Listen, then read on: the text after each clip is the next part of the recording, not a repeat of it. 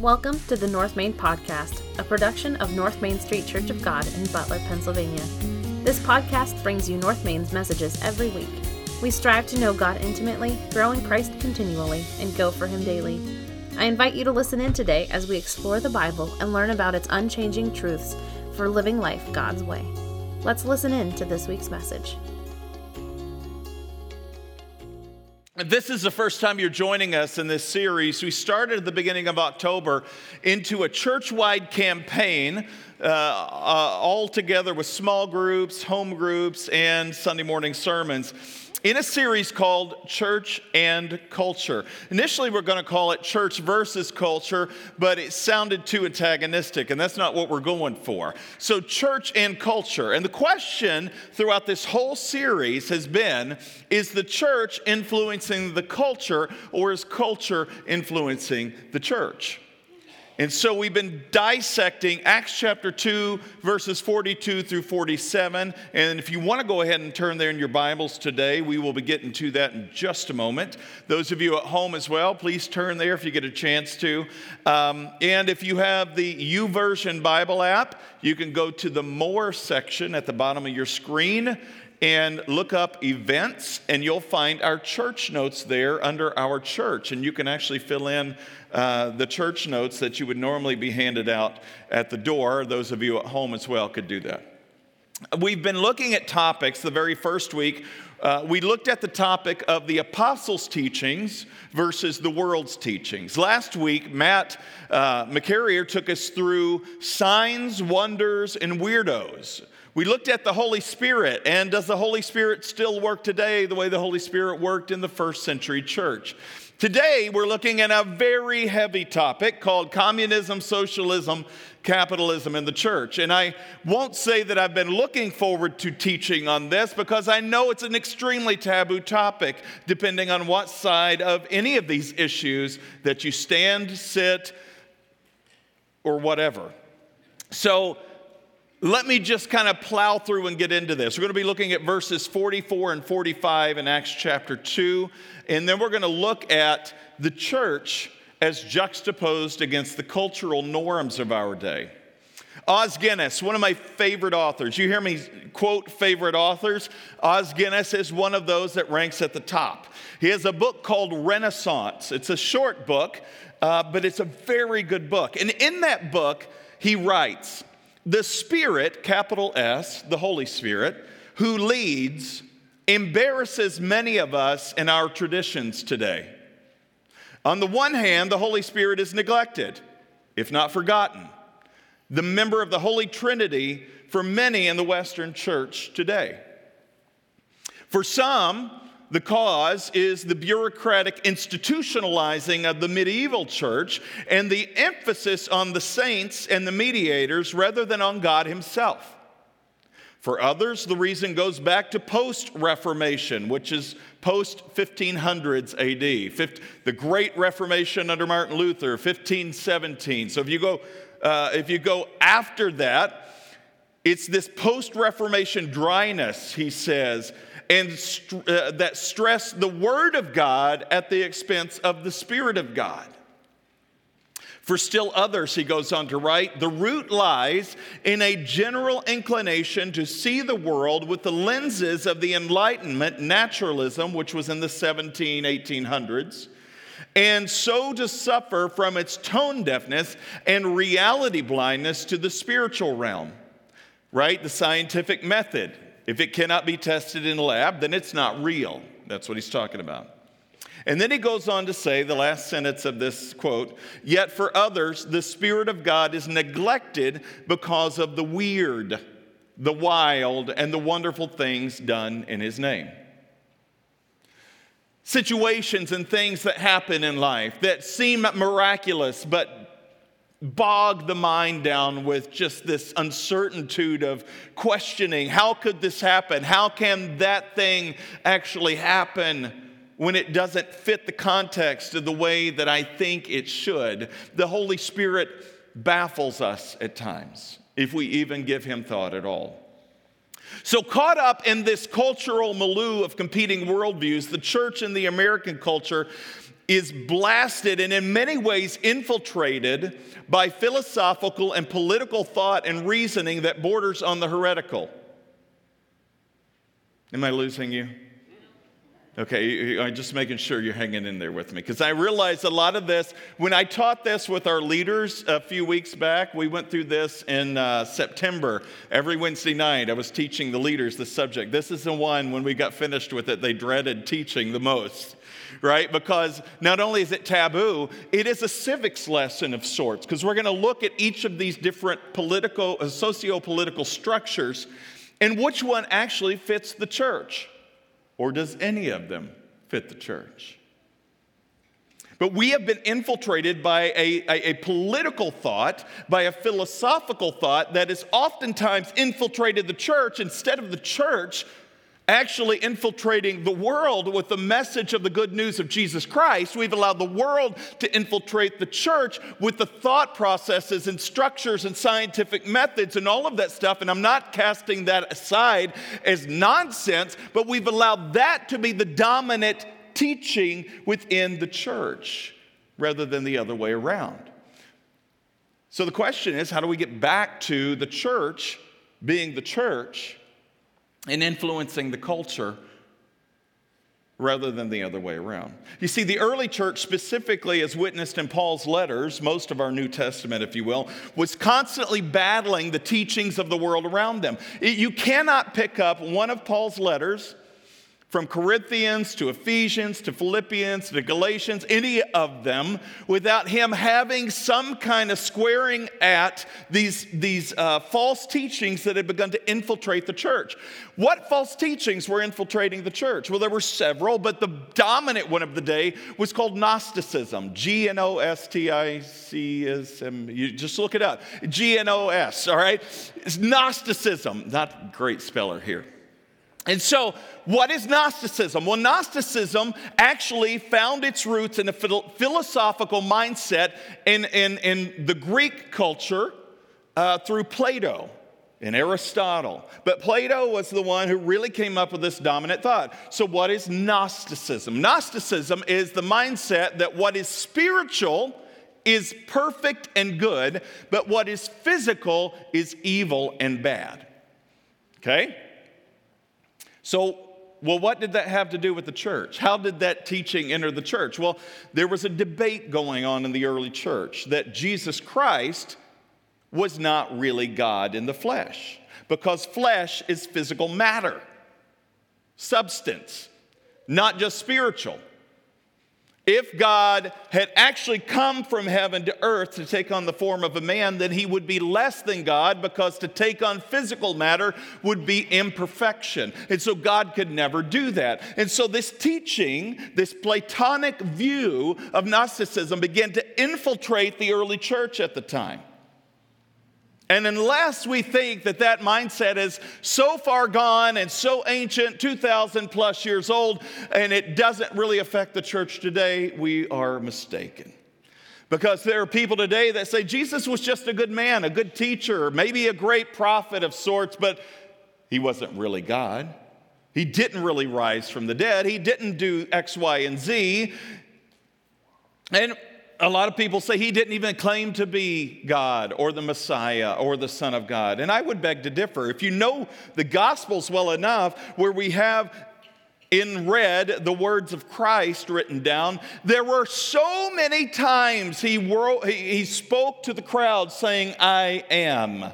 In Greek, we call that ego eimi, and you've heard me talk about this in the past. But there are several instances where he says, I am, in reference to the same language that was spoken in Exodus 3, where God meets Moses in a burning bush, and the bush is not consumed by the flames. And Moses says, as God is trying to get him to go back and help set the captives free in Egypt, Moses says, who shall I say is sending me? And what does God tell him? He says, I am that I am.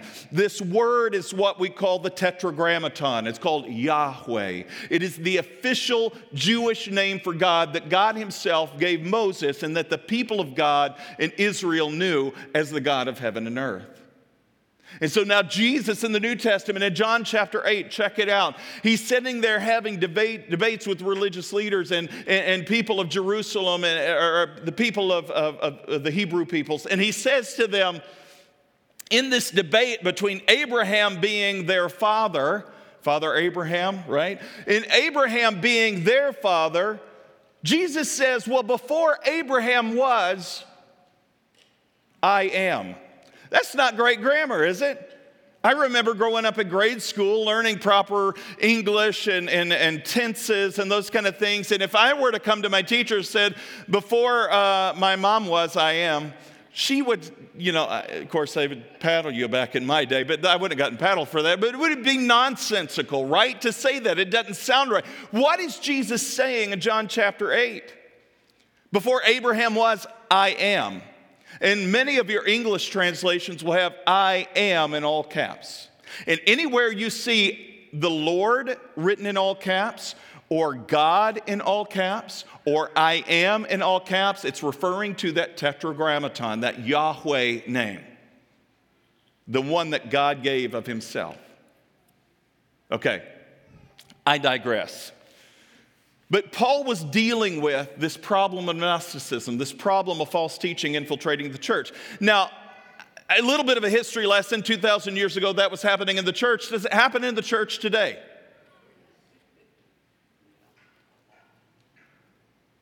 That's not rhetorical. Does it happen in the church today? Yes. Of course it does. It definitely does.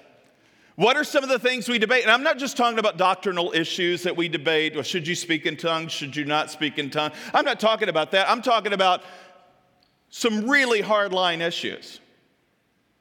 And I've gotten in trouble by talking about the homosexuality issue. But it has infiltrated the church. Is it right or is it wrong? What about abortion? Is it right or is it wrong? We've lost people because of our stance on abortion. The question is, who's influencing who? What does Scripture state, and is Scripture truth? If Scripture is not truth, then we might as well disband, close the doors, and go home, because what am I preaching or teaching? I'm not going to get up here and tell you a bunch of fluff.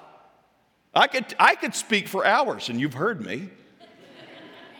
And if I'm just giving you Brandon's truth, you could take it or leave it.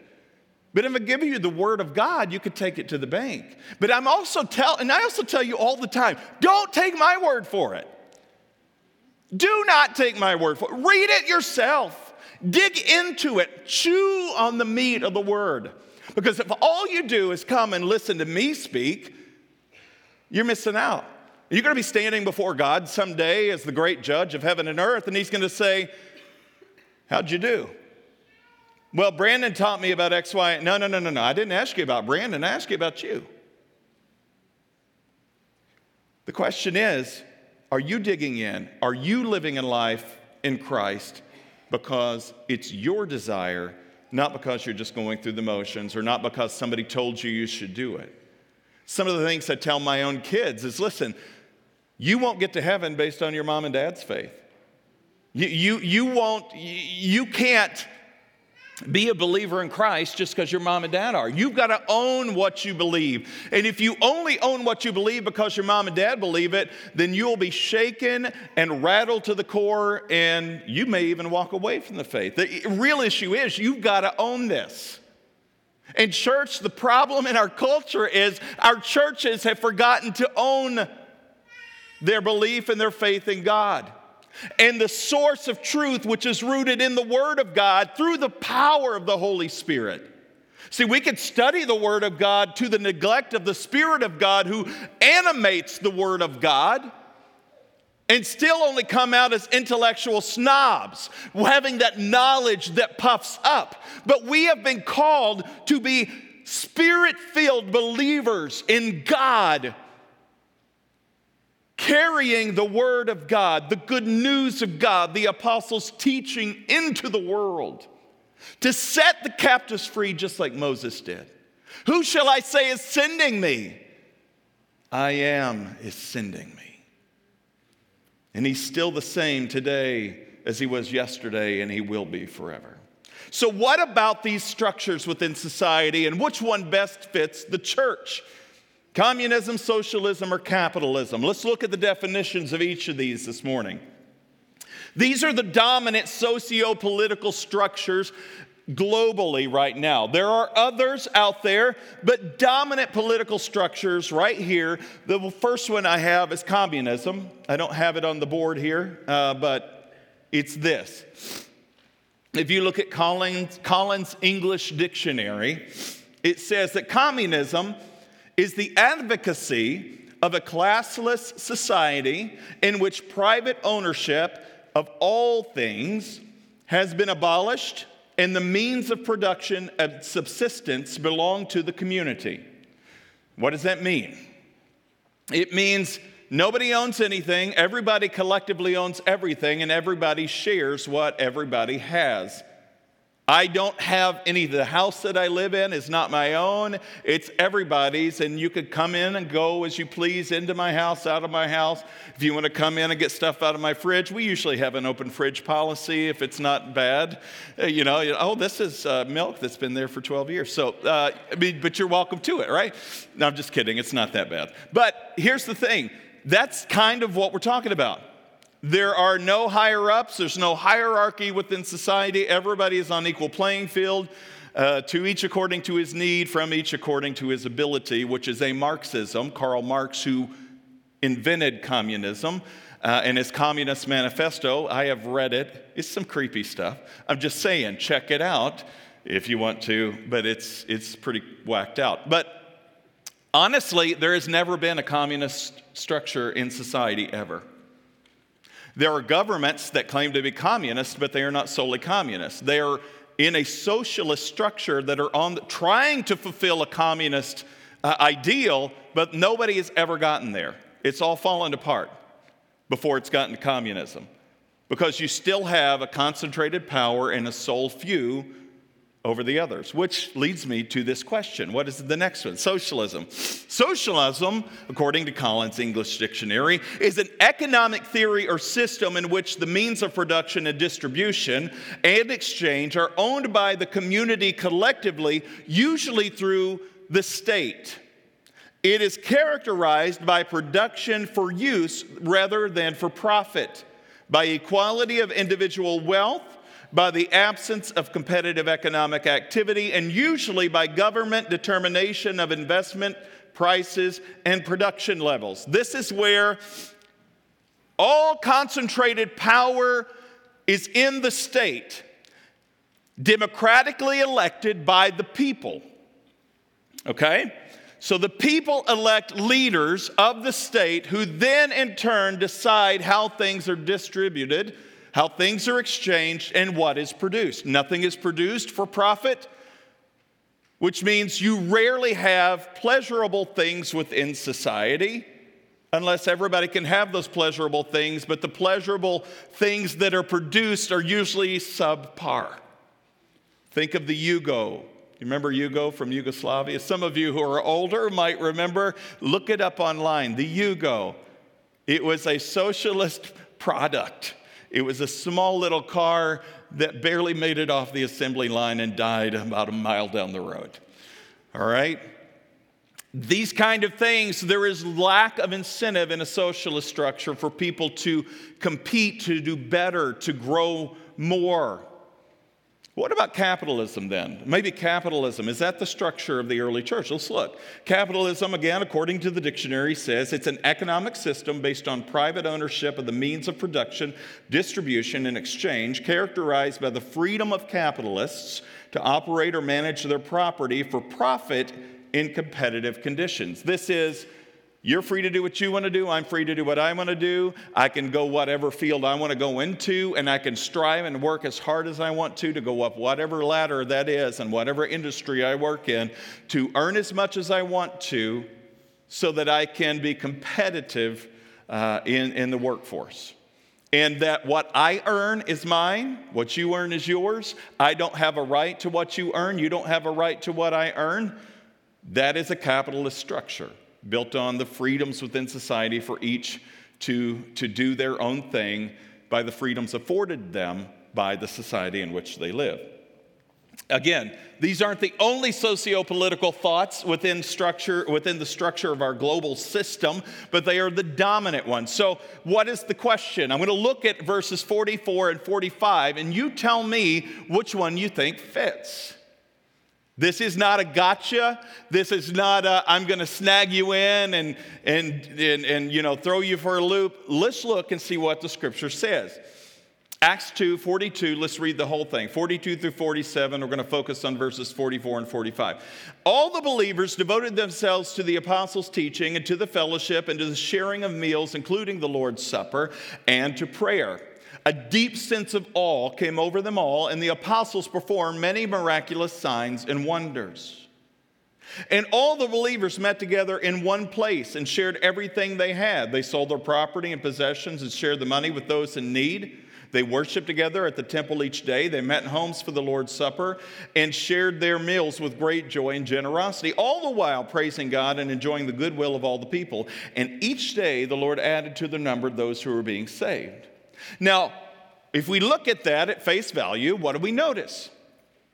They shared everything they had.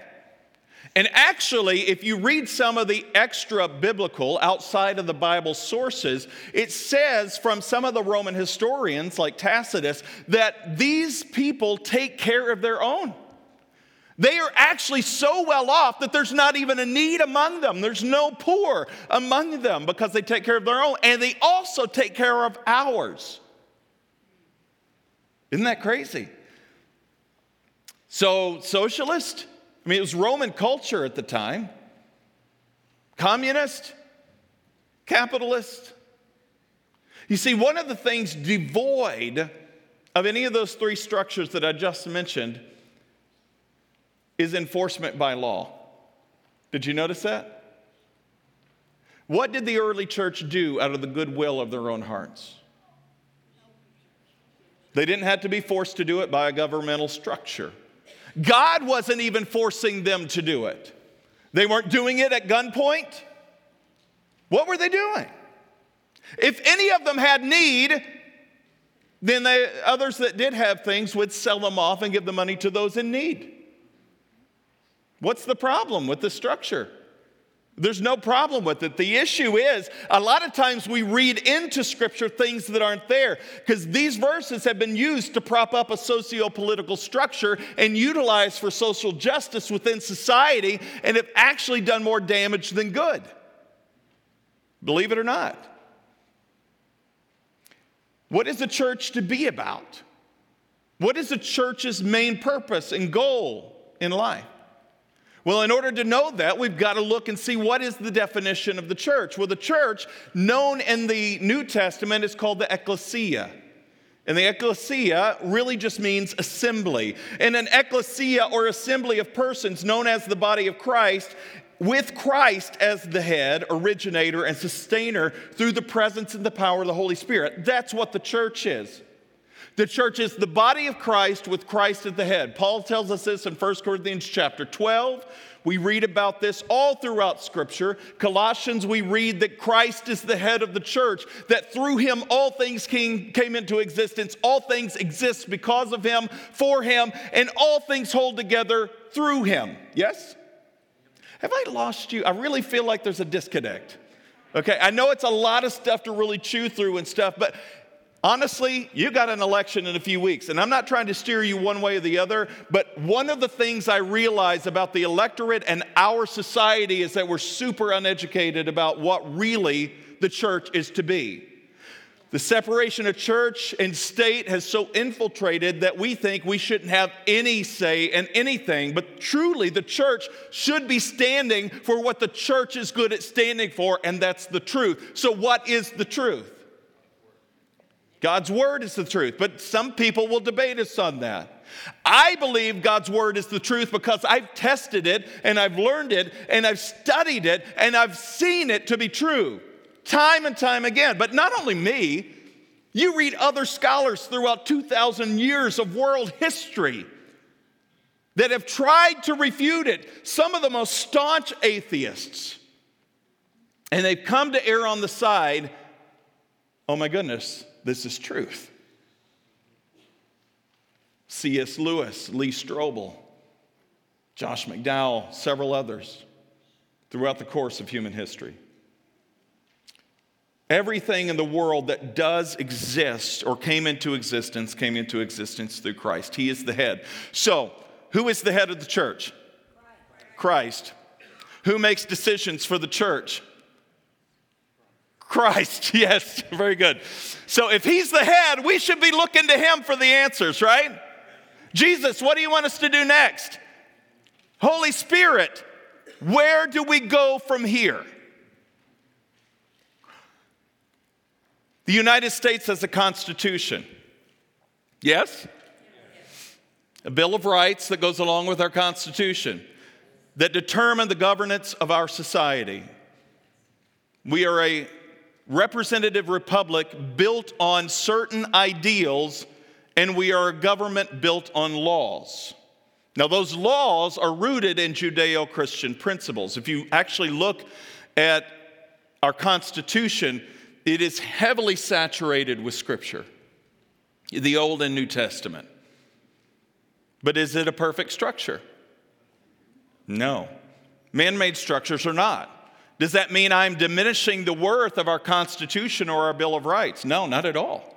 I think it's amazing. It's probably the best governing document the world has ever known outside of Scripture.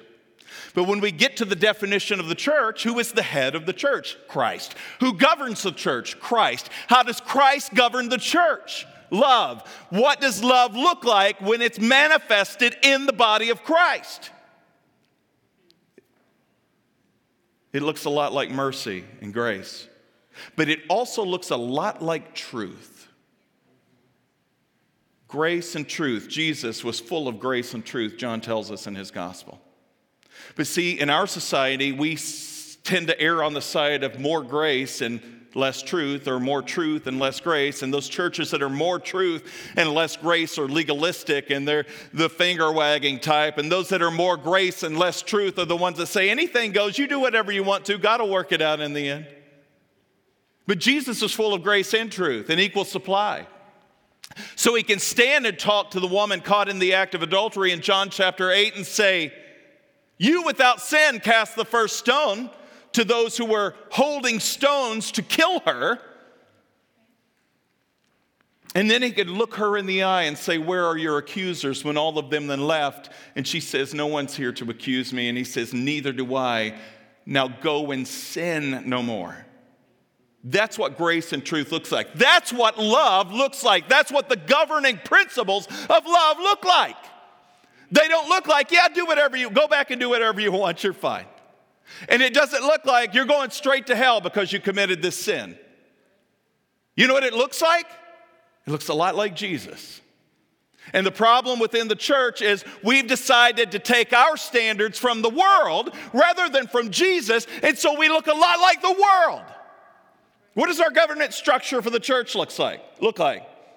Well, what's your denomination or your movement? What is that? Well, we have an Episcopal structure. Well, we have an elder-led structure. We have a congregational structure.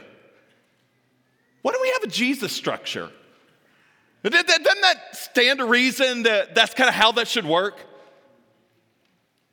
No. We got to look more like the world. 1 Samuel chapter 8. We're living during the time of the judges. We are not. They were, the Israelites. There was no king that ruled the land.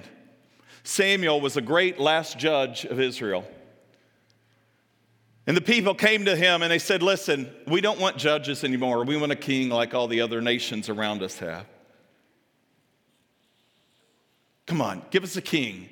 Go to God and tell him we want a king. And Samuel's like, no, you don't need a king. You already have a king.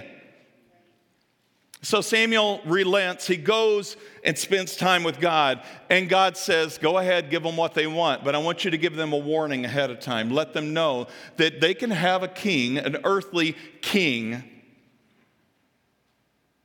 But let them know that that king will put their children into slavery.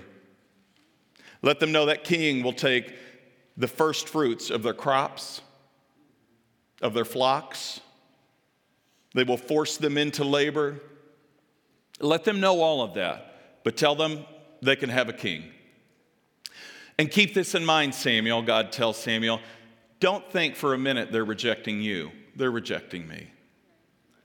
Because Samuel was the judge at the time over Israel. So Samuel goes back. And we know the first king comes onto the scene by the name of Saul. Handsome, tall, dark. He's an awesome leader until he's not. But isn't that the case with all human beings? We are awesome until we're not. You know so-and-so, you know Bill Hybels, he is awesome till he's not. Or do you know, give me some more leaders. Really? It's like a pin drop. You can't think of a leader that's failed? Every one of them. James McDonald, huh? Yeah, he was pretty rough. And he even went to seminary. He was studying for the ministry. And then under his leadership, millions were dead. Woohoo! Great leader, right? Until he wasn't. So, instead of mimicking the structures of society, wouldn't it stand the reason that the church would want to mimic the structures of heaven? If we are destined as believers in Christ to live forever in a place called heaven, wouldn't it stand to reason we would want to have a structure that looks a little bit like heaven? Well, Brandon, we don't know what heaven looks like. No, but do you know the main subject that Jesus taught on in the Gospels, Matthew, Mark, Luke, and John? What was the main subject? Was it love? Was it salvation? Was it forgiveness? Was it mercy? Was it grace? What was it? The kingdom of heaven, or the kingdom of God. What is the kingdom of God? It is the place where God dwells and has sole headship over everything. He is the governing King of kings and Lord of lords. And Jesus ushered in the kingdom of God, and the kingdom of God is here and now. How is the kingdom of God here and now? Through you and me who believe in Christ. And where we go as Christ's ambassadors of that kingdom, the kingdom goes with us. We are kingdom representatives, ambassadors to this world for the sake of Christ. So where we go, the hint of the kingdom should be evident. But the problem in the church is we don't know what the kingdom looks like. The kingdom looks a lot like Jesus. And what does Jesus look like? Well, if you've not read the Gospels, you don't know. You may have some faint idea, but you don't know. I'm not getting to my points today because some of you are waiting to fill in blanks. Let me do this real quick. All right. What was the focus of the kingdoms of the world contrasted with God's kingdom? That's the first question. And it's simply this. The focus shifts from the people making the decisions to God making the decisions. How does that work within the church? Because we have pastors, don't we? We hire pastors to come in to be our visionary leaders, and they tell us what to do. Right? Well, who's the pastor's boss? The board. Who's the board's boss? I mean, where does the chain of command go to, right? But the problem is we don't think beyond a certain level of the chain of command. We only think pastoral level. Whoever the pastor of the church is, that's where the authority stops. Yeah, he's a God guy, so we assume that he spends his days reading the Bible from front to back and back to front every day. And then the one day he works on Sunday, he tells us about it. Right? And then he occasionally goes to board meetings and some public events, and he's supposed to call us or visit us, but if he doesn't do that, then shame on him. We're really angry. He doesn't care about me. That's the problem, right? When the pastor becomes the sole authority for the church, what happens when the pastor falls from grace? Or when the pastor, what? The church fails. What happens if the pastor is the main one who the focus is on and they leave or they die? What happens? Oh no! We've got to gather a search committee again. Right? Nobody wants to sit on that team because if you choose the wrong person, everybody's going to be looking at you like, really? Is this who you chose? They did that my first 2 years here. People are like, really? This thing you chose? And most of those people left. It's true. But that's the problem when the pastor is the sole source of authority. And you have a lot of pastors that are willing to say, give me the authority. It's about me. I get really leery when I see somebody's ministry in their own name. The ministry is of so-and-so. The ministry is of so-and-so. It's a brand. I've got it copyrighted. I mean, come on. And I'm not trying to judge those people, but let's be honest. The world has seen a lot of that, and that is the world infiltrating the ministries of God, the church. But it's my understanding that the ministries of God and the church are countercultural. They always have been. That's why the church has been under persecution. At great times in its own history, many people were being martyred for their faith, dying for their faith, because they didn't do what the world said to do, and they didn't look like what the world said you should look like. They didn't smell or act like the world said you should smell or act. The problem is today, the church in the American culture is scarcely different from the world around it. Not that you have to go outside these walls and be obnoxious, because there are obnoxious Christians, we call them Bible thumpers or whatever, and they bat people out like a home run with Scripture when they need to be gentle and kind and loving, and yes, addressing issues with the truth of the word, but speaking the truth in love. I've seen way too many people burn out and knocked out by people who thought they were doing the right thing, but have just hammered people into the ground. That is not the church. See, Jesus is the head of his church, and as such, he must be followed and obeyed rather than the other way around. We oftentimes say these little prayers, especially in church. Lord, we're going to start this new program. Come and bless this program. God, we're going to do this. Come and do this. Come and bless this. And God's like, I'm not doing that. I mean, yeah, that's all good. You're not doing anything wrong, but I never asked you to do that. So, quite honestly, I'm not going to bless it. I want you to come and join me where I am, and I'll bless you in that process. But I'm doing a thing over here, not over there. And so how does the church then decide how to follow the lead of God? It needs to learn to hear the voice of God. How does the church learn to hear the voice of God? In its prayers, it needs to be listening as much as speaking. We've gotten this idea that prayer is all about me talking, God listening, and then I hang up the phone. What kind of conversation would that be like if you called somebody up on the phone and you're just rattling, okay, well, it's good to talk to you, bye, click. Does that ever happen? Are you that person? Or do you have that person in your life where you're like, okay, click. Is that what you get out? But that's how we treat God. And in order to hear the voice of God, we've got to tune our ear to how God speaks. And he doesn't always speak audibly. We have evidence throughout Scripture that God has a very still, small voice. Oftentimes, he comes in that whisper on the wind.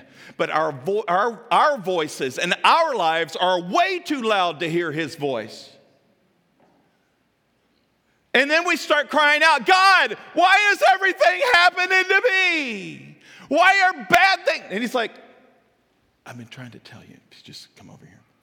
If there's an exit over here, if you just. Now you can't hear me, right?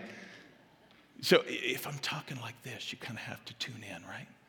What is Brandon saying? I can't. But if I'm doing my own thing and I'm going here and I've got my schedules packed and I'm running here and there, God, I'm sorry I didn't get a chance. Lord, now lay me down to sleep. Lord, I'm so okay if I die for awake for a Lord. Okay, woo, got my prayer in for the day. Boom, I'm all good. And instead, God said, no, whoa, let me tell you, let me help you. Forget it. I want you to hear me, but you can't hear me when you're too busy. Now, I want you to hear me that you got to lay that device down. I want you to hear me, but you got to make time for me. I want you to hear me, but you need to shut up and listen. The only way to hear God is to shut up and listen. And when the thoughts of this world begin to crowd into that quiet moment, you take those thoughts captive and you surrender them. And when they start to come back in again, you take those thoughts captive and you surrender them until you get to the point where it is a normal flow of who you are, that when you come before God, yes, you may speak to him, but as much as you speak, you need to give this same amount of time in listening. And then whenever you think, oh, I need to get this meal on for tonight's dinner, or I need to finish writing that check, or I got to pay that bill, or I've got to get the kids to wherever. You take those thoughts captive and you say, God, my time with you is important. Help me set those things aside so I can listen. In the times where I've truly dedicated myself to sit and listen as much as talk to God, it's amazing how he brings Scripture to mind and he speaks Scripture into my heart. Or it's amazing at times how he'll bring something so amazing to me that I had forgotten about in my own past that he'll want me to deal with. Hey, do you remember when you were this age and this thing happened and you're holding on to that hatred and bitterness? It's time. It's time to let that go. But I'll walk through that deep, dark valley with you. I'll be right there with you. We'll get rid of this together. See, it's in quiet times like that, when my ear is tuned to hear the whispers of God, that sometimes he speaks the loudest. What is the second thing, real quick? How has the American church adopted the models of the world in place of God's model? Here's in a nutshell, an answer to that question. In our attempts to be relevant to the world as the church has adopted the structures of the world. We think, well, if we put this model in place, or if we look like this, or we have the certain lighting system, or the certain type of music, or the certain type of theater surrounds, or whatever, we think then we'll attract them in, and then we'll get them with the message. Is Jesus not enough? Do we have to make Jesus look good? See, I think a lot of times we make Jesus look really bad. And instead of trying to allow the Holy Spirit to move, we try to manufacture a move of the Holy Spirit. We get people in through the doors with the lights, the sounds, or the cute-looking guy pastor or lady pastor, and some of you. But we pull them in and we're like, okay, he's going to be great, until he's not. I've had people come, oh, you're going to be preaching today, right? Oh, yeah. And then I totally hit one 2 feet instead of out of the park. But it's not about me, right? Oh, he didn't preach what I thought he was going to preach. Ooh, he was really bad. He must have not got a good night's sleep last night. We've adopted these models to try to attract people in. But in order to keep them here, we've softened the message. Ooh, we won't touch certain topics with a 10-foot pole, will we? Why? Because if I offend somebody, they'll leave. And we need to keep them tithing because we've got bills to pay. And we need to keep people in the pews because it looks good. We've got to grow in church. You know what's interesting about Jesus is Jesus hit those subjects square between the eyes, and many people walked away. See, Jesus' church growth program was, hey guys, unless you're willing to eat my body and drink my blood, you can have no part of me. See you later. John chapter 6, look it up. It's pretty amazing. And it said it was too much for the people to handle. They couldn't understand it. It sounded really weird, whatever you want to, and they just went home. Jesus said, if any of you wants to be my follower, you got to deny yourself, take up your cross, and follow me. I'm out. Right? What church growth model is that? I grew up going to college and seminary and reading these great authors that had grown these mega churches. And you've got to have these things in place, and it's got to look exactly like this, and then you could grow a church just like mine. And guess what? It doesn't work. You know what does work? The gospel. The life, the death, the resurrection of Christ. It needs no introduction. Number 3, and I'll close with this. What is the solution to the problems within the American church? What is the solution? Yes, somebody was listening. Somebody said Christ. Very good. The best structure or system to govern the church is God's rule. This structure is found in Jesus' teaching on the kingdom of God in the Gospels, Matthew, Mark, Luke, and John.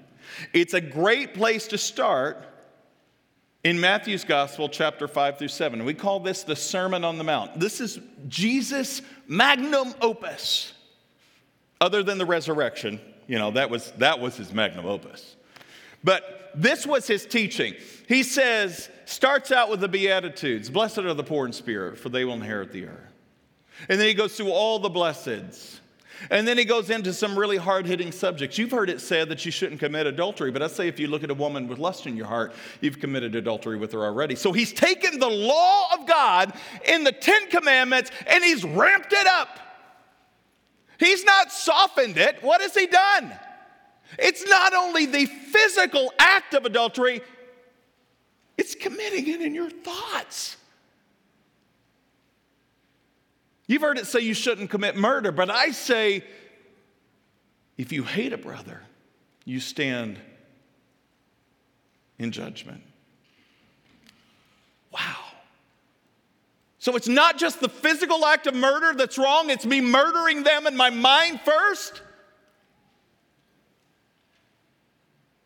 And now when we really unpack the Sermon on the Mount and we look at what God's kingdom looks like as juxtaposed against the kingdoms of this world, we know the kingdoms of this world have laws in place that keep us from harming each other, but God's kingdom doesn't need a law force because he is the law.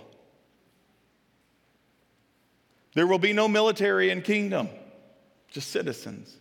The kingdom of heaven, that is. Just citizens of the kingdom. We won't need to be protected from each other because love will be the governing force.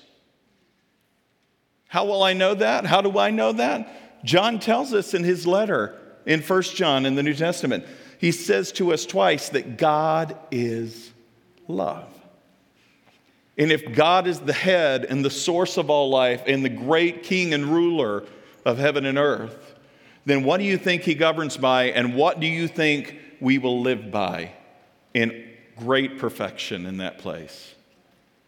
Love.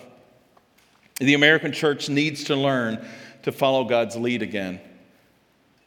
We need to begin to ask him what he wants rather than asking him to bless what we're doing.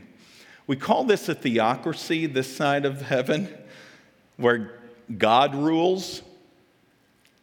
And theocracy sounds really bad because it's been attributed to Islam and Allah, right? Because they do. They have the Shia law, the Sharia law, and it's ruled by their governance of God's word through the Quran. Now, we don't want to look too much like that. I mean, God's our King and our Lord, but we need something more. No, we need him. How do I get to heaven? Is there any other way? Or what hoops do I have to jump through to be a citizen of the kingdom of God? How do I receive salvation? Through Jesus. Now, it sounds so easy that, no, there's got to be something more than that. Well, Paul says, okay, here's how you're saved.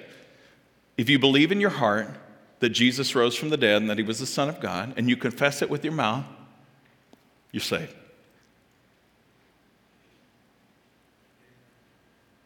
Now, there's one amen out there. Well, good.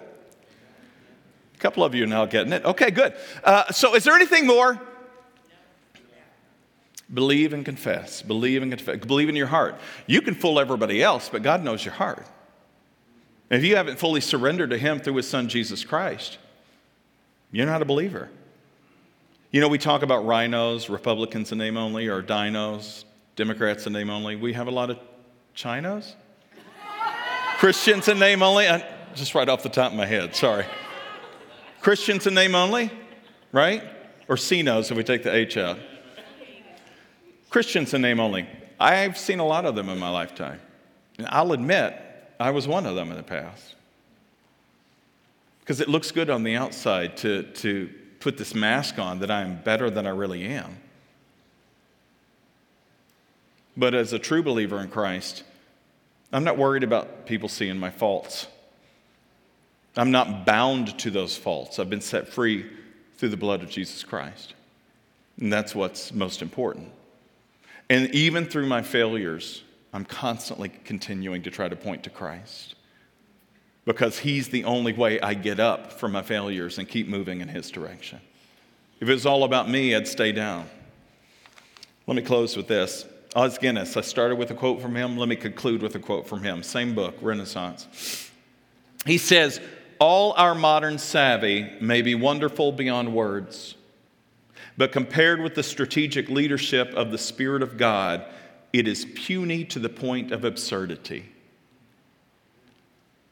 Only a fool could mistake the bauble for a crown, and only a simpleton could confuse the information and knowledge of the city of man, which is the world, for the real wisdom of the city of God, which is the kingdom of God.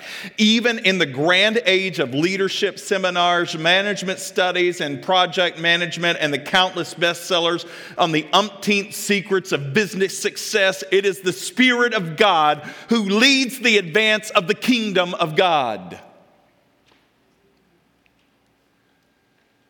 God's model for the church is the design for the model of heaven. We know it as the kingdom of God. The kingdom of God is ruled by God through the headship of the Son of God, through the power and authority of the Holy Spirit. All of the Trinity together leading in tandem with one another. Any other system or structure that is built upon within the church is sinking sand. So it's not about communism. It's not about socialism. It's not about capitalism.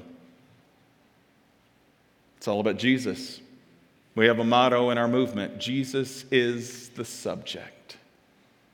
Not the predicate, not the adverb or the adjective. He is the subject. And when he ceases to be the subject, the church goes off the rails. As our worship team comes forward today, let me ask you this question. What system or structure is the right system or structure for the church? God's kingdom. Jesus taught his disciples to pray, Our Father in heaven, hallowed be your name. Your kingdom come, your will be done on earth as it is in heaven.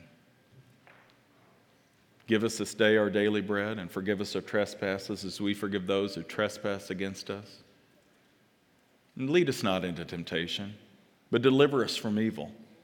For yours is the kingdom and the power and the glory forever and ever. Amen. And that's my prayer for you. That is God's prayer for us. And that should be our prayer as a church each and every day. Your kingdom come, your will be done on earth as it is in heaven. Let's even narrow that down. Your kingdom come, your will be done in your church as it is in heaven. At least it should start there. As you get ready to vote this year, I'm not going to tell you who to vote. Inevitably, every time we come to a presidential election in my 21 years of ministry, somebody says, you need to tell people who we should vote for. I'm not going to tell you that. You should be an informed voter. It was between Hillary and Trump last time. And I had they're both horrible, Pastor. Who do we vote for? What principles do they stand on? What are they advocating? Not what do they say or how they say it, because if you're looking for the perfect person, you're never going to find it this side of heaven. But what are they advocating? What do they stand for? And is it biblical? It's not going to be completely biblical this side of heaven. But somebody's going to align more perfectly, let me put perfectly out of that. Somebody's going to align better with the Word of God and promoting gospel ideals, though they may not be overtly Christian, than somebody else. And here's the question you need to ask yourself is, why am I going to the pastor or anybody else to find out who I should vote for? Who should I be going to? Lord, help me. Only you know. And we know that you are in ultimate control and you oversee the rise and the fall of kings and kingdoms. And you have since the beginning of time. So Lord, help me to do the right thing in the ways that you've called me to be obedient to you. And you say, well, Brandon, that's just a cop-out. You should still tell us. I mean, there are churches out there that are really laying the law down. I'm sorry, I'm not other preachers. And if you want another preacher, go to another church. And I'm not trying to be crass or mean. The truth is, I'm not here to peddle goods of the world. I'm here to preach the gospel of Christ. And the gospel of Christ in your life should inform how you vote and what you do every day, not just once every 4 years.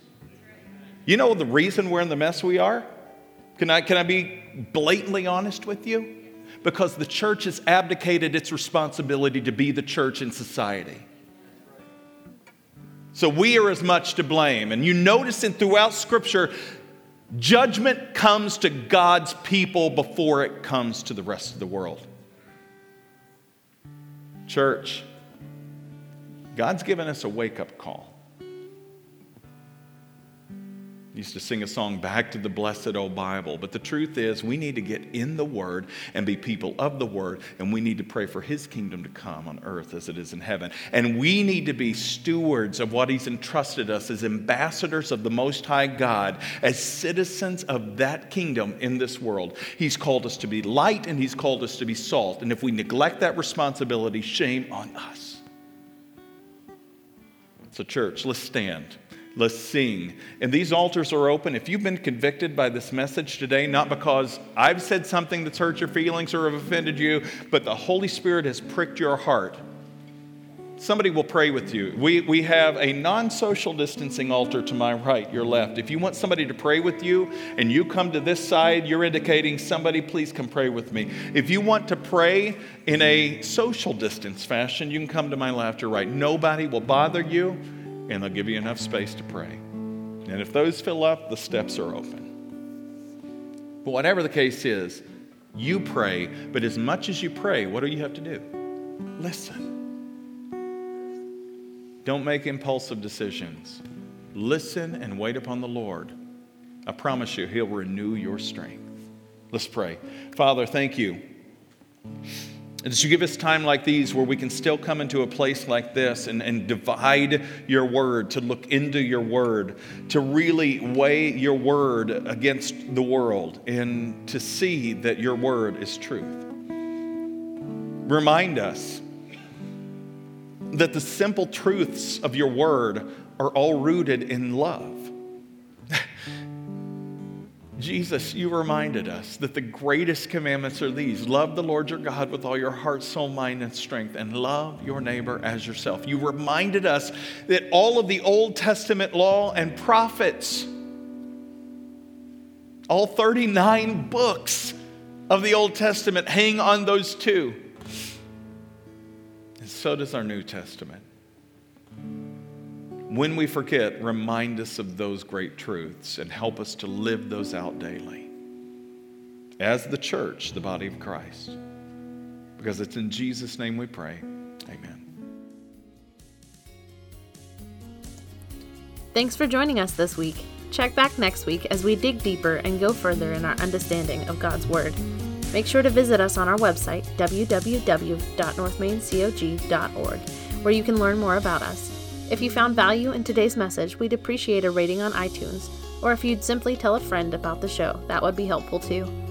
Donating to the ongoing ministry of North Main is easy. Just go to our website and click on the Give tab at the top of the screen. Thanks for listening. We look forward to you joining us again next week.